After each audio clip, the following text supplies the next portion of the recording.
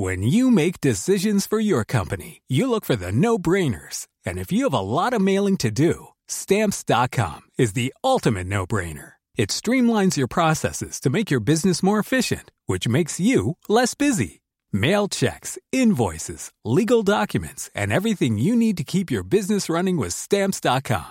Seamlessly connect with every major marketplace and shopping cart. Schedule package pickups and see your cheapest and fastest shipping options from different carriers, with rates up to 89% off USPS and UPS rates. And with the Stamps.com mobile app, you can take care of mailing and shipping wherever you are. Make the same no-brainer decision as over 1 million other businesses with Stamps.com. Sign up with code PROGRAM for a 4-week trial, plus free postage and a free digital scale. No long-term commitments or contracts. That's Stamps.com.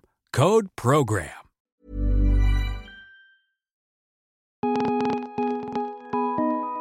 This is the Vice Guide to Right Now, a daily rundown of all things Vice. It's Friday, March 16th. I'm Chris Hardy. Today we're looking at a watershed moment for gun control back in the 90s and the ripple effect it had on today's gun debate. But first, the headlines. The House of Representatives easily passed a school safety bill, but it did not include any gun control measures.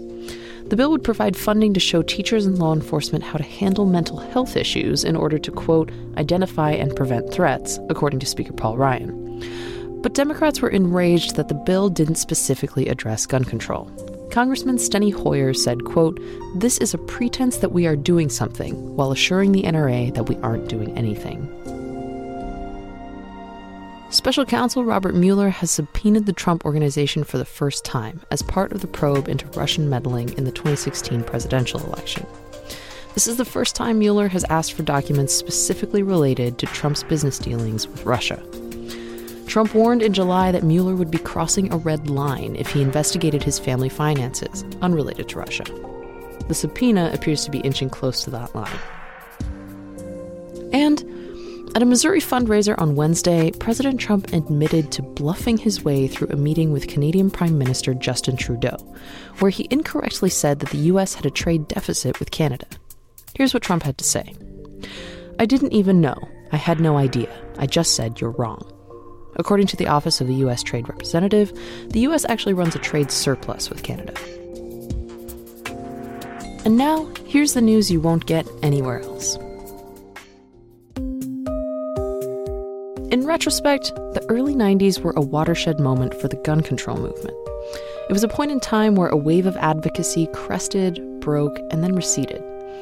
Vice Politics editor Harry Cheadle examined a pivotal event at the time, the California Street shooting, which galvanized gun control activism in a way that's kind of hard to imagine 25 years later. Here's Vice's Sophie Kazis speaking with Harry on the legacy of the California Street shooting and its effect on today's gun debate. Harry, you wrote about a mass shooting that happened in 1993 in San Francisco, known as the California Street shooting. And this event became kind of a watershed moment in the fight for gun control. Tell us about that event and what made it so significant.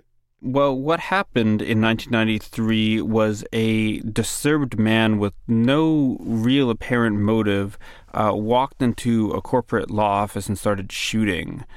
He had some semi-automatic pistols that he had outfitted with something called a Hellfire trigger to make them fire more like automatics. And he ended up killing 8 people and injuring another 6. So while this wasn't an especially deadly mass shooting, just if you look at the history of mass shootings in the United States, it was notable because it happened in a place where you really wouldn't expect a shooting to occur. And also he used these weapons that to many people at the time and now as well, it's not clear why anyone would need to own those for a legitimate purpose that wasn't killing people. And it also affected a group of people in the legal community in San Francisco who were really unusually able to pursue reform and actually get things done. Yeah. So what did they get done? What happened after this shooting and what changes did we see? Well, it was similar to what happened after the Parkland shooting in Florida recently, and what happened after the Newtown massacre, which is that survivors and family members of victims immediately started to push for gun control measures. And they had an ally in California Senator Dianne Feinstein, who was already sympathetic to gun control, but really became their advocate in Congress. And it also became important to President Bill Clinton as well. And it sort of became part of a larger push to, one, institute background checks on gun purchases, which was something called the Brady Bill. And that passed in 1993. But then the tougher political battle was the assault weapons ban, which would be a federal ban on guns like the guns that the gunman used in the shooting. And that's what they were really pushing for, and that's what they eventually got in 1994. So the effects of assault weapons ban in 1994 are still being debated today. A lot of analysis says it had a limited positive effect on gun violence numbers. And some people say that was a result of all these compromises that had to be made. You know, it comes from how do you define what the words assault weapon mean. And another compromise that was a major factor was the ban actually was set to expire in 2004, and it wasn't renewed. So today there is no federal assault weapons ban.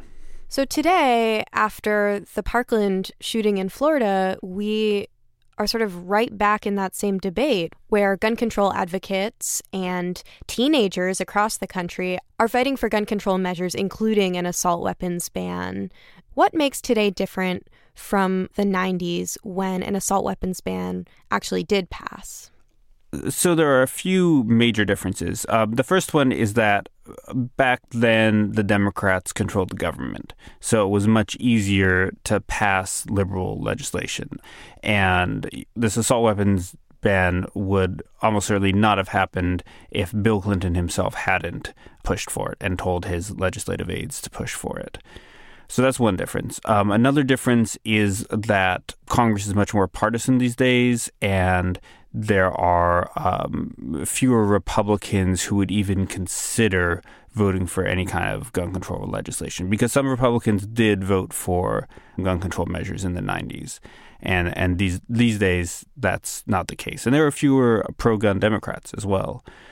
So those are two major factors. And I would say a third factor is that the country as a whole is also more partisan, and these debates are more fraught with partisanship and anger and bad feeling, and it's very difficult to get anything done. Even after the Newtown shooting a few years ago, when there was a real substantial push for some fairly modest gun control legislation at the federal level, that ended up failing. And Barack Obama was visibly upset on television after that.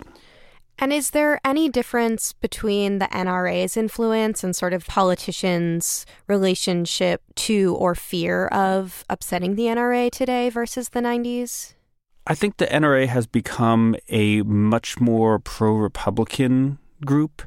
For a long time, it did support some Democrats, but now I think there's only one Democrat that it gives money to. And the NRA has become much more involved in culture war issues. You know, it doesn't even seem to be about guns anymore sometimes, if you look at some of their advertising.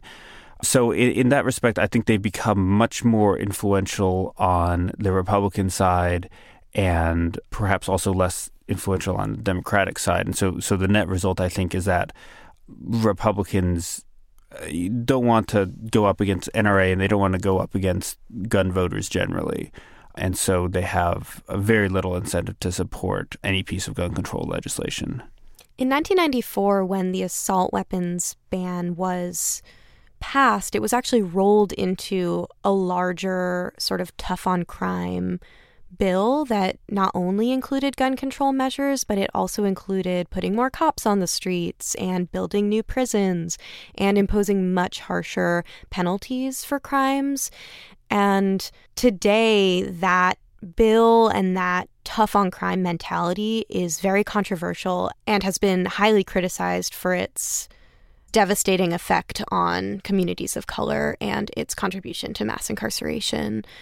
Can you talk about the effects of that larger bill and sort of how the packaging and framework of gun control was then versus now and how that matters?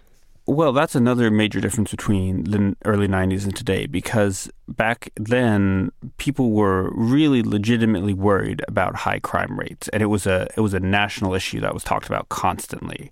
These days, you'll hear Trump talk about crime sometimes, but crime rates and violent crime rates are down, and that's been sort of a historical trend over the last several years, over a decade. And so people were really worried about that. And when gun control was framed as part of a effort to make America safer, it may have played better politically. And that crime bill is very controversial now, especially in liberal circles, because it was such a tough on crime bill that it resulted in a lot more people going to prison and is one of the factors that contributes to the huge prison population in the United States. So in many respects, liberals look back on that crime bill as a failure and misguided. Let's look back at the California street shooting and California in general. Right now, California has some of the strongest gun control measures of any state in the country. So give us some stats and talk about that sort of state-level strategy as opposed to fighting for gun control on a national level, which has proven to be very difficult. Strategy is the right word. The organization founded by the families of California street victims has really pursued state but also local laws on gun control. And they've sort of worked their way from the bottom up, passing laws at local jurisdictions that are very pro-gun control and then expanding those out to the state of California.